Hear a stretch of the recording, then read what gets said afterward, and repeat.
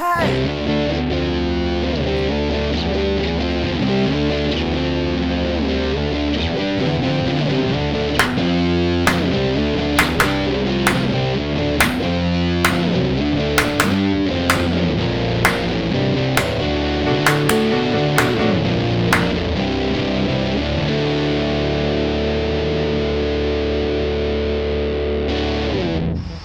everyone, welcome to For the Record. I am your host, Jordan O'Donnell. Another intro recorded from the front porch, so as always, sorry for any background noise. Outside of that though, we have a fabulous show today. On today's show, we have the comedian Kyle Scanlan. In addition to being a stand-up, Kyle is one of the main forces driving the Whiskey Journal, online satirical news magazine, if you will. Definitely check it out. It's extremely funny, and it is nothing like The Onion at all. Completely different. We promise. We get into a little bit about that on this episode as well. Unwanted comparisons. But Kyle was a great guest. We talk about a little bit of a offbeat band, Titus Andronicus. I don't think I said that right. Titus... And I don't know, look it up. Titus Andronicus? There we go. I think I got it that time. Andronicus. I'm going to say that 5 times fast. Anyway, a name I can say is Kyle Scanlan, and we will be chatting with him. So enjoy the show. Kyle Scanlan on For the Record. Found home, Weezy. Found home, Weezy. Found home, Weezy. So you said originally from Newton. Yeah. Right? By Effingham. Small town? Very small town, like 2 stoplights. 2 stoplights. So Yeah. how many, what's the population? 2,500. 2,500, Yeah. Okay. Like my dad, it's like small enough that like my dad is a milk truck driver. Okay. That's amazing. Like he drives a semi to dairy farms and picks up milk. Like that's what my father does for a living. So it's a town where pretty much everybody knows everybody for the most part. Yeah. I came from a town of, it claims to be 18,000, but that's severe overstatement. Definitely 18,000 people, but my dad was a funeral director. Everybody knew everybody, and just small town. What was, your music, how did you find out about music, for the most part, growing up, through elementary school, high school? What was your outlet for finding music? Kind of I'm the oldest brother. I'm the oldest sibling. Of how oldest many? brother. I just have 2 younger. I have a younger brother and a younger sister. Okay. So obviously my little sister is 9 years younger than me and 6 years younger than my brother. So she had when she was younger, she was listening to the coolest bands of that a 7th grader could listen to, you know. Right. And then but for me, I don't know. I went through a lot of sort of liking bad music. I was really into 10 years ago I was really into screamo and stuff. Okay. Which was it's you look back at it now and you're oh god, this has nothing to offer me still. I just don't even I have some really old stuff that I'm just what am I doing? Along with that music Yeah. though, did you buy screamo definitely has if you decide to go completely into that route, you can buy into the whole look of that did music. Yeah, no, I didn't do that. Yeah. No. See, that's the unfortunate thing that I would do, is I would attach myself to these certain types of music. Yeah. And I would adapt the appearance Yeah. of that went along with it. And unfortunately, in high school, I got really, really into The Cure. Ah. And it is the most ridiculous fucking thing, because obviously it was not cool to like The Cure when we were all around the same age, when we were in high school. So I had the teased fucking black hair, I had the lipstick, I had the eyeliner. You're already super skinny. I would have made oversized black shirt. I would have made fun of you. And even tighter jeans, then I even though I wear embarrassingly stupid pants now, shit that looked like leggings for the most part. And that was the whole look. And I look back on not only some of that fucking music, I have the pictures to look at and just be oh god. Yeah. And it's horrible. But I mean, my outlet for music, I'm the youngest. I have 2 older brothers. So my outlet for my music was always my older siblings. I was always jealous of people that had that, because it's like, you just get introduced to so much more. Like, Right. I mean, mine was just like my friends and stuff, but my friends were the same age as me. I mean, some of them had older siblings, but a lot of people, I don't know. Like, here is a weird thing. Like, the most popular band, and I swear to God, in this, like, small town I grew up in, is 311. Nice. Okay, yeah. And so, like, through, like, 5th grade, through, like, till, like, I was, like, got out of high school and left that town, I was like, yeah, 311 is my favorite band. It was just, like, to ever, like, think that you were right in 5th grade is ridiculous. Like, it's so ridiculous. Like, one of my friends messaged me the other day, and I hadn't talked to him in a long time, and he was just like, just got the new 311 album, motherfucker. And I was like, oh, we're still doing that. Oh, okay. I didn't know that we were still doing that. I was like, I haven't listened to them since I hung out with you last. Do you ever catch yourself going back to any of that old music and almost, I mean, even like 311 of, like, I will have music that I'll go back to and I'll try to listen to and be like, oh shit, I don't like that anymore. Yeah. But I'll try to listen to it from nostalgia purposes. Do you have anything that you'll, like, I mean, like, have you heard the new 311 album? I did listen to one, because I have so many friends that just kept posting about Right. it. Like, I mean, my friends that are into it, like, are into it. Like, they have 311 tattoos. They've seen, like, 50 concerts. Sure. Like, they go to, on 311 Day, they go to New Orleans. Like, it's amazing how much they're into it. So, I mean, like, I just kept seeing it, so I started listening to it. I didn't even get through one song. Fuck. Yeah, it was just like, I was like, God, this is bad. Like, and, I mean, it's kind of interesting, though, that the album that you picked to talk about is, I think, definitely, for most, is something off the beaten path. Yeah, for the probably. most part. But it's a decisively punk rock record. yeah. How did this come across your radar? I had a buddy who works for Spin Magazine now. His name's Luke McCormick. I used to do improv with him, and he was just like always into bands, and he had this blog called like Breakfast for the Block or something like that. And so it was like, I mean, he was just like super like hip with bands, like knew everything. Kind of on the cutting edge of everything. Yeah. And then my girlfriend was like, has really good music taste too, and like is always like pretty up to date on everything. And I think through one of them, I think through Luke, I found it. But we were all on the same improv team together, so we'd always like swap bands and stuff like that. And I mean, like I'd have one for his 10. So, but yeah, I mean, it was As soon as I like heard it, I was like into it right away. What's the first song you heard off the monitor? The very first song. Oh, just the first straight song. Yeah. That's all. I always love that when that is like your first introduction to a record. Something. I mean, a question I always kind of something that definitely when it comes to music that has such a unique sound that's all to its own. If you were put in a position where you would have to describe the sound to somebody who's never heard it, of being like, this is what this sounds like, how would you do it? Oh, I don't know, because that album's all over the place. Like, it ends with, like, weird bags, like they're playing bags or something. Like, it's like a 14-minute song.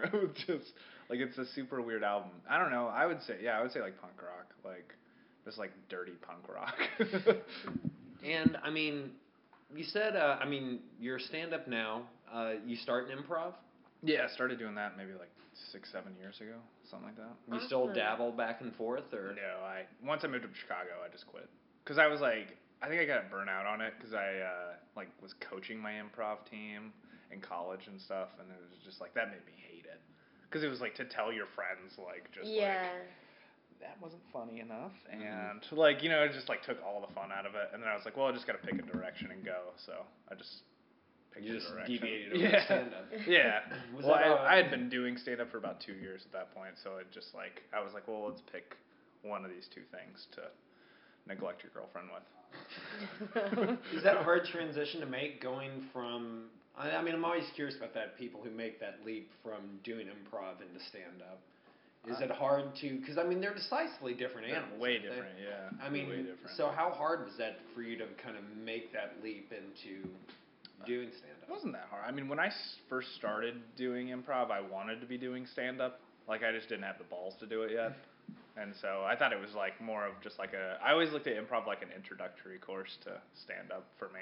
Like, just for me personally, no shitting on improv here. I did it for like 4 years, so I have nothing bad to say about it. I just like, it got me, I was really nervous though whenever I started. Like, I wouldn't even like, if you're familiar with improv at all, like you just go out there with nothing basically, but like, I would always wait for the other person to talk first. Mm-hmm. So like, if we were in a scene together, I would just stare at you and wait for you to say something. Where's your homework, Michael? Yeah, and then I would respond, but I would never be the first person to say anything. It was so weird. Like, I was just like really scared, and then now I don't really give a shit about anything. So I think like that helped a lot.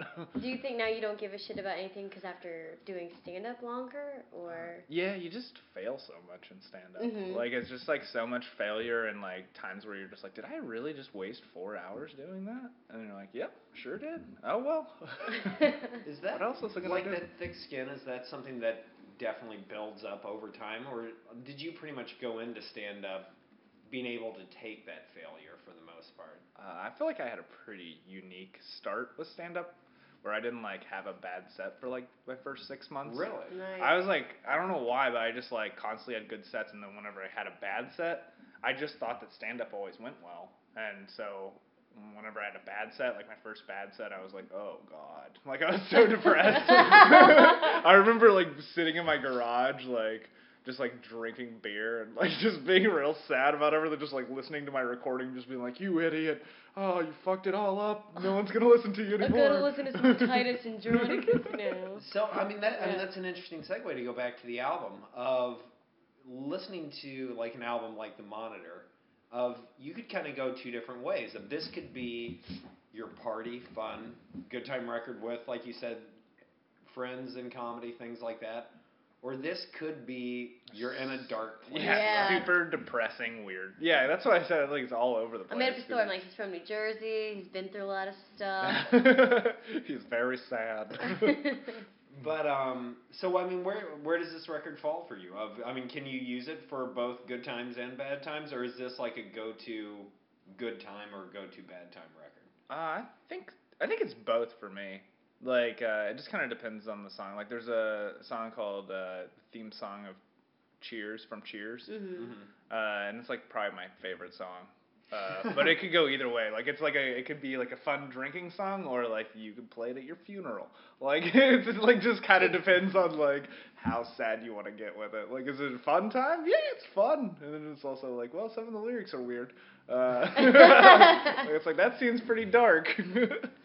Something I do want to touch on it doesn't have a whole lot to do with anything besides the fact that we just finished doing an interview with Sarah Gallagher. Mm-hmm. And one of the things that I talked about with her is every time that I've seen her perform, she commands a stage. She has wonderful stage presence. But the immediate last performance I saw of hers was at the Comedy Bar open mic, where all of her rage and venom, for some reason, unfortunately, was directed at you. Yeah. And she referred to it as it was like kicking a puppy. I can see that now. I had heard this story. There's a part of, I think, stand-up culture, especially in a city like Chicago, where, it's like the term busting balls for the most part, are you pretty much in tune with that, of being able to get ripped into pretty well by other comics, and can you give it back, or is it you're much more self-deprecating? My stand-up's pretty self-deprecating, but I am really good at making fun of people. Like, I'm really good at making fun of people and really good at bullying people. I mean, because like I had 2 younger siblings, and that's what I did all the time. So true. Oh my god. So I don't give a shit whenever people do it, because I know that I can get them. Like, I can really release this if I want to. Like, we can keep going. This will be fine. Oh my god. That's such a skill. Like, growing up, so I'm the middle child, but I am super sensitive, and so our family. That's how my little brother is too. Yeah, like, we've never really like. If you made fun of the other person, it was really to get at them. It wasn't playful. So I've kind of had to adapt, learning that in adulthood, how to play with each other. Oh yeah, that's how I talk to like I'm just bully people, like that's, and like in a fun way, like see, that's what I can't master. I think when I try to do it, I think I end up becoming mean, so usually I haven't quite mastered that, making fun of other people. Do you know where that line is of being like, you can rip into somebody, but then it's like, okay, maybe I've taken that too far? I've I often think that I do, but that's always my fear now is like just crossing that line of like, nope, that was too far. You shouldn't do that. You really can't say I can fuck someone's mother. Yeah. I want you to try me. I'd be like, come at me, bro. I don't know if I can handle it.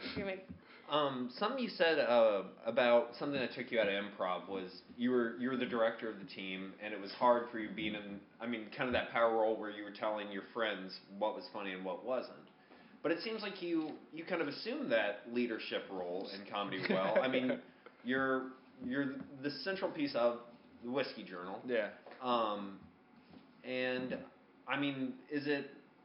how hard is it for you? And I keep feeling like all my questions, how hard is it, Kyle? How hard is it? It's so hard. I'm not trying to break you by any means. Yeah, you can cry here. But you definitely, this is a comfortable space. You put yourself out on a wire of being the kind of leader of that show. Yeah. And is it hard for you to keep that interesting and vibrant for you where it doesn't feel like you are, it's a job, it's like you're kind of yanking along? Oh, it feels like a job. Does it?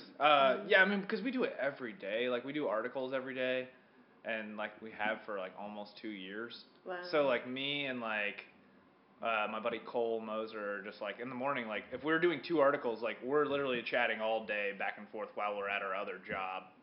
Like, editing, looking for photos, like, anything and everything, like, trying to make each line a little bit funnier. Like, anything we can do. It's a little easier with this, because it's not... It's more like, I feel like satire is more like, than most comedy, it's not as objective as most comedy. Like, because most comedy you're like, I could find that funny, or you could find that funny. I don't know. It's all up to all of us. But with this, it's just kind of like it's like an equation almost of you're trying to figure out like least amount of words. Right. With the funniest stuff, like what's your joke, like you're just trying to jam it all together. So it is like kind of like once you figure it out, it's a lot easier. But I like it. I like it a lot. If I didn't like it, I wouldn't do it anymore. And kind of like talking about how improv and stand-up are kind of different beasts in it itself. Does doing something like the Whiskey Journal, does that kind of satisfy a different creative outlet than per se like what stand-up would? No, totally. Yeah, totally. Yeah, because I like stand-up a lot, like, but for me, it's, like, that's not all I want to do. Like, I like writing as much as I like stand-up, so for me, it's, like, I like it. It's kind of like a nice little escape, but I just wish some of it would translate over to stand-up. And, it seems like something that has grown over time, like the Whiskey Journal, that, has it gotten, like, bigger than you would have ever expected, or... is it still, like, very much in a process, like, where you would like to see it, like... once again, my only comparison is, like, see it expand like something like Broad City did, where it ends up on Comedy Central or something like that. Yeah, that would be amazing.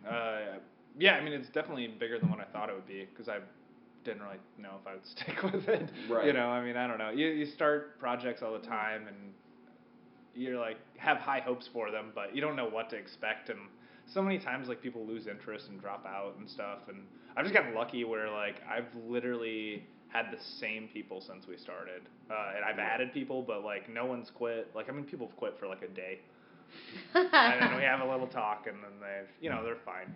People get their feelings hurt sometimes, sure, because it is, like, it's comedy, and it's, and someone's got to be the boss, and it's not always fun with that, but like everyone's so great with that kind of stuff. They can take their criticisms and take,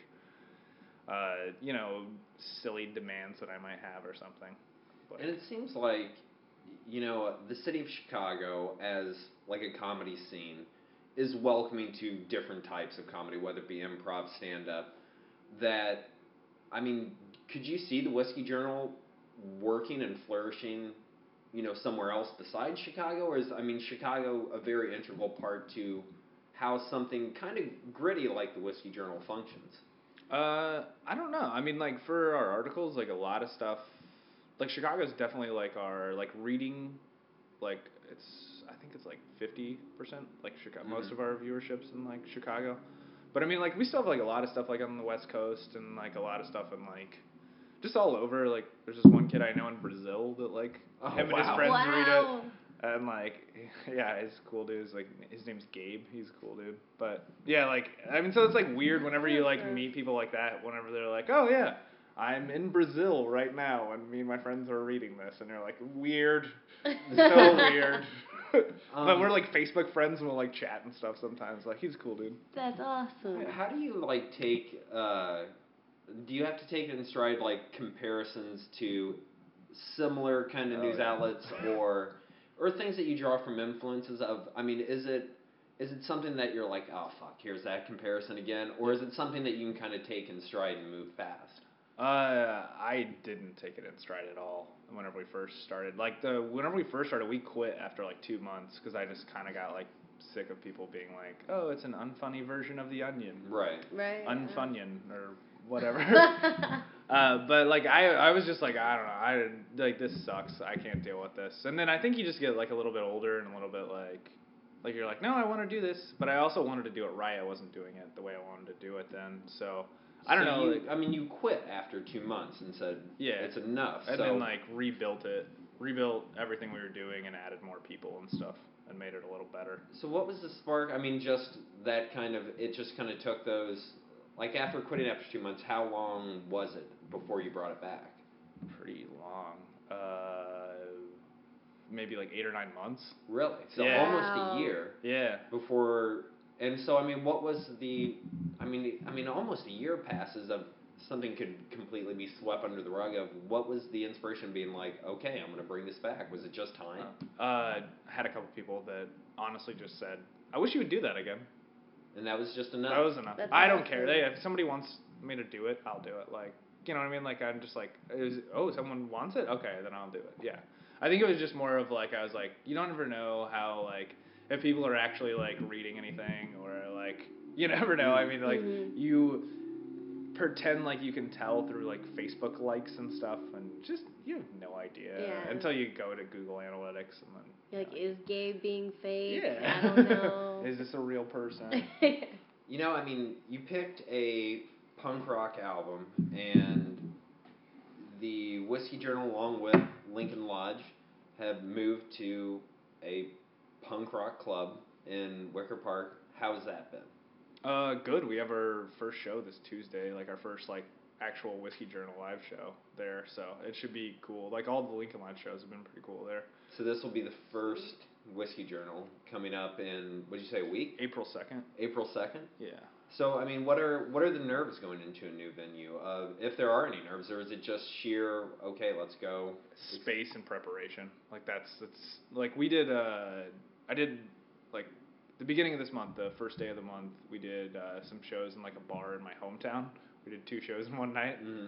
And it was the same thing there. I was like, I'm all ready to go. I mean, there's a ton of nerves with it because there's so many moving pieces, and like, it's like you got to have all the videos downloaded, and you got to have like, you got to have all your jokes memorized. I got to have my monologue memorized and ready to go. I got to have the monitors hooked up to where I can read them off of a prompter. I got to have the whole entire script for everything. Make sure all the slides match up with all the jokes, and like, there's just so many like moving pieces.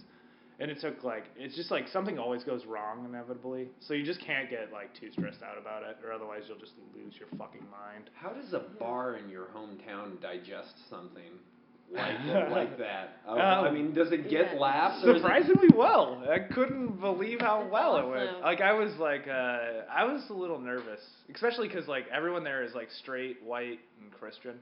And so, like, and we do like a lot of like weed jokes and like being liberal jokes and like we're cool with gay people jokes and kind of like, you know, like whatever. And yeah, I mean, like everyone there is so supportive. Like everyone in my hometown is like so supportive. Like it's weird.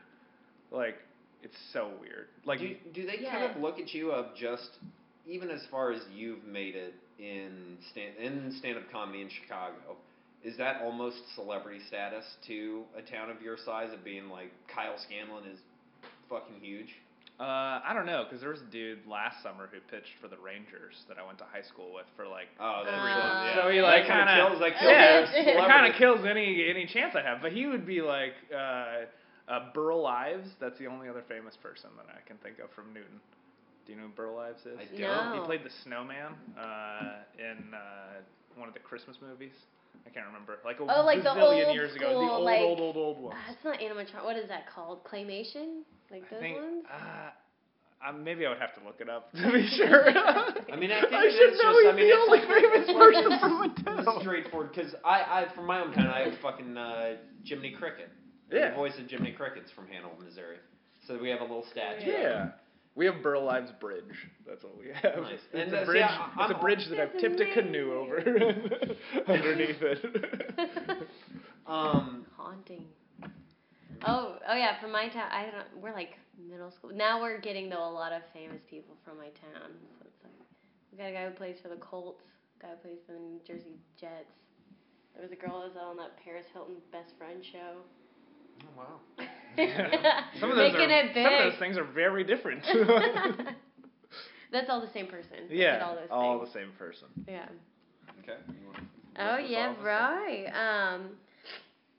So in my analysis, because this was the first time I had heard of this band, Titus Andronicus. Am I saying that right? Mm-hmm. Oh, nice. But growing up though, I was such a punk poser. I wanted to hang out with all the punk and skateboarder kids. Was that your kind? Were you bad at skateboarding too? Of course I was, because I couldn't even ollie. I couldn't even get good. I could do the one thing where you the only thing I could do was put the board upside down on my feet and then flip it back. That's all I could do. But I would try to. I don't know. Foot flip. See, I hated skateboarding kids just because I couldn't skateboard. So my excuse was oh fuck the skateboarders. But it was because I was envious the whole time. Yeah. It was just so as I stood my Robert Smith hair. Alone. Yeah, alone and frowning. It was perfect. It catered to my image well. Just chain smoking cigarettes, right? Oh my god. It was all part of the fucking image. But it made no goddamn sense because it was 15 years late. Yeah. It was people's parents was just what the fuck is this kid about? They're everything you're about? Everything you used to be about? He's time traveling. Don't mind him. Look, kid, this is your future. So anyway, talk about your punk poserness. Punk poserness. So it's so fun listening now, again, to punk albums, because it's back then I would try to listen to it, but it would give me anxiety because it was so fast, and I would go to mosh pits and try, but then I'd be people are pushing me. So I hate that at concerts though too. I just want to stand in the back and drink a beer. I don't want to go. Well, I feel it would be fun to hit, philosophically to hit people. But I just wouldn't want those consequences. I like how you refer to it as philosophically hitting people. Or I don't know, if in a world where you could hit people, but then there wouldn't be the consequences of that. I feel that would be cathartic. A band... Are you describing Purge too? Yeah, I know. A band like this, though, is interesting in the sense that I don't think that they attract necessarily what you'd imagine would be that kind of punk rock crowd necessarily. Yeah. That it's kind of a wider variance of, because they are kind of, like I said, off the beaten path. Yeah. That it's a lot of people who I'd imagine go to the Pitchfork Music Festival. I think you know, so it's not necessarily the mosh pit crowd. Do you notice a certain look to a crowd that shows up to the Whiskey Journal or the Lincoln Lodge? Is there a crowd that shows up there? I don't know. I always wonder now I want to know that. You should ask them if they're 311 I always fans. wonder that with a comedy scene that you can be standing outside different the last concert that we were at was the Kings of Leon concert. And there's a decisive look to everyone outside the Kings of Leon concert. I would imagine there's a look to people outside of a 311 concert. Yeah. Oh, I think so. I think a lot. Yeah, you're totally right. And so I wonder. I think I've asked a couple other guests that. A lot of white dudes with buzzed haircuts and board shorts at 311 concerts. Yeah, exactly. But they're all really nice. You're just why is everyone so nice? So now look out at your. As you guys start up at Subterranean, look out and just be this is what the Whiskey Journal crowd looks like. These are your people. I'm always surprised though, because I thought it was younger. I always thought it was more younger people. And then there's this dude that used to be the state's attorney in my town, in my hometown. He's probably like 45, 50. Like I'd see him at the bar every once in a while. He's come to every single show I've done there, like stand up and this one. And he was just like, he saw me in the bar like 3 hours before the show started, like just setting up, and he was like, hey, just wanted to tell you, I go to your site every day. And I was just like, you are not who I thought that was. Like, so I mean, like, you never know though too, like, because sometimes it's just like, I'll have like weird people just be like, yeah, I go to that all the time, and I'm like, oh, I have no idea. Because I don't see you, like, if I don't see you like it on Facebook, I have no idea if you've been there. That's awesome. Well, I'm going to link this into about, like, who your heroes are, because there's, like, I always love lyrics of songs, but one from the album is There Ain't No More Rolling Stones. Oh, yeah. And so, like, always, I feel like how I can feel this way of, like, who are your idols for comedy? It always feels like there's not going to be, you can't ever get them again, you know, like, totally. The most amazing has been done. You picked a good lyric for that one, then. I know. That was good. Thanks. I'm gonna let it go work. But I would say, who are your idols? You can just list them off, and then I think that's funny too. Like, you know who you think is funny, but yeah, you can't control who thinks. Yeah, you you're have no funny. idea. Yeah, especially something like with this, like we had like one article that was just like kind of just like blew up, and like 80,000 people went to our website to see this article. Wow. Like, it was insane. Like, we did one about whenever we switched over to Ventro, like we did it, but we did the same article, only it was switching over to a slice of ham was what they were going to use for the transit, and we like had this awesome picture of just a slice of ham and like a transit stamp and stuff on it. But that thing like blew up, and it was like, it's so funny because like people were like, oh, this is great, like this is great, and then like you look on Reddit and they're, you know, it was like on the front page of Reddit for like 3 days. Nice. And like you look on there and you're like, oh, this is so cool, and then you look on comments and it's just like, this is the blah B- version of the Onion or something, like blah blah blah. Like it's the same fucking shit that you hear over and over again, and you're just like, well, you people, like, you can't like anything. Fucking assholes. This is the best thing we've done. Would you? I don't know. This is another philosophical question, if you can. Would you quit comedy if your only fans were 45-year-old statesmen that came to every one of your shows? Not if they were as cool as that dude. But not what if about, they were you like. did pitch up what are some of your idols? Who are your Rolling Stones? I really was, Dave Chappelle was like my favorite like stand up growing up. Yeah. Like obviously like anyone else who does stand up, like Louis C.K. is like a huge person, just because it's like the ability to like, I like admire his like work ethic as much as I admire his comedy. Like just the fact that he like will do a new hour every year, and then write a show, produce a show, direct a show. Like he does everything on the, like the credits are just his name. Like it's just, and then like on top of that we'll do other shit too. And it's just like that's like using time efficiently. Like that's like that's the kind of stuff where you're like, yep, that's what you want to shoot for. Is that something that you have trouble with, or you do okay about? I would say I'm better than most people. Being an oldest child. Yeah. I was never good at it, though, really? growing up. Yeah, I mean, like, comedy's, like, the only thing that, like, ever made me focus. Like, at work, I'm just, like, I'm, like, below average in everything else. Like, I'm just, like, this is I only work hard at things that I like. Right. And then, so, like, if I don't like something, I just, like, fall to the bottom, like, really fast. I mean, it seems like the era, you know, to use a broad term, that we live in caters to what you do very well, of whether it's, you know, doing something like the Whiskey Journal online and getting your content out to a wide audience. But kind of like what you mentioned with, I mean, Louis C.K.'s very much one of them, Bill Burr is another comedian, very much one of them, of a constant production of content. And it is, you know, it's the era that we live in where, I mean, you it's not just putting out an album and then an album circulates for a year. It's, you put out a Netflix special or a Comedy Central special, and you go tour. Everybody has it on their phone. And so, I mean, it is almost that pressure of being constantly creative and constantly producing.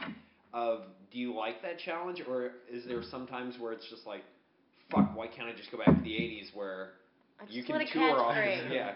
I like it in every part but stand-up. Like all other realms of comedy, I'm like, yeah, let's keep writing, like creating and stuff. I just have so much trouble writing stand-up jokes, and I don't know. Like I'm definitely guilty of like repeating the same jokes a lot all the time. But I'm trying to get better about that and trying to write as much as I can. It's just like I don't know. I'm stretching myself very thin right now, so I'm trying to like adjust because sometimes I think it is like just like setting your priorities correct, and I don't think I always do that. So I'm just trying to get better about that, and then everything else will work fine. But if I could offer you the escape hatch of either being a prop comic, a ventriloquist, or a comic that just relies off a catchphrase, where you punctuate each of your sentences with one word. Oh man. Whatever that word is, whatever your buzzword would be. Of which of those three avenues would you take as your escape hatch of basically you just perform in Branson, Missouri? Oh man. That is all you would perform in is Branson, Missouri. It'd be you and Yakov Shmerov. Oh man, that's a tough one. From now until 2045. Until he's dead. I don't know. Man, I don't know. Ian Abramson has a really good ventriloquist bit, but it's more mocking ventriloquism than doing it, which is like maybe a catchphrase, but those are so bad. See, your catchphrase from this album too would be "That shit's gay, dude." That would be your catchphrase. I would love for you to just do the ventriloquist route, and then all you would get is people calling you the B-level Jeff Dunham. I can't. So it's just another fucking.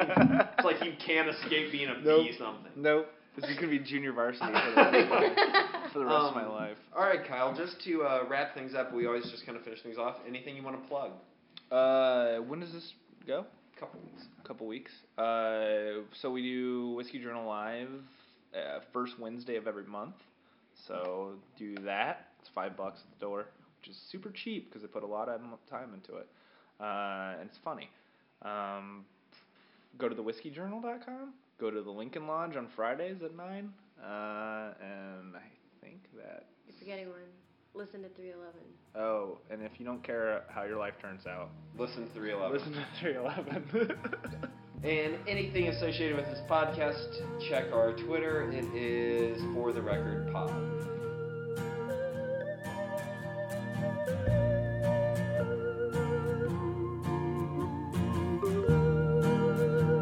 For the Record podcast is recorded at the Comedy Bars podcast studio in the Irving Park neighborhood of Chicago, Illinois. For more information on the show, go to twitter.com/fortherecordpod.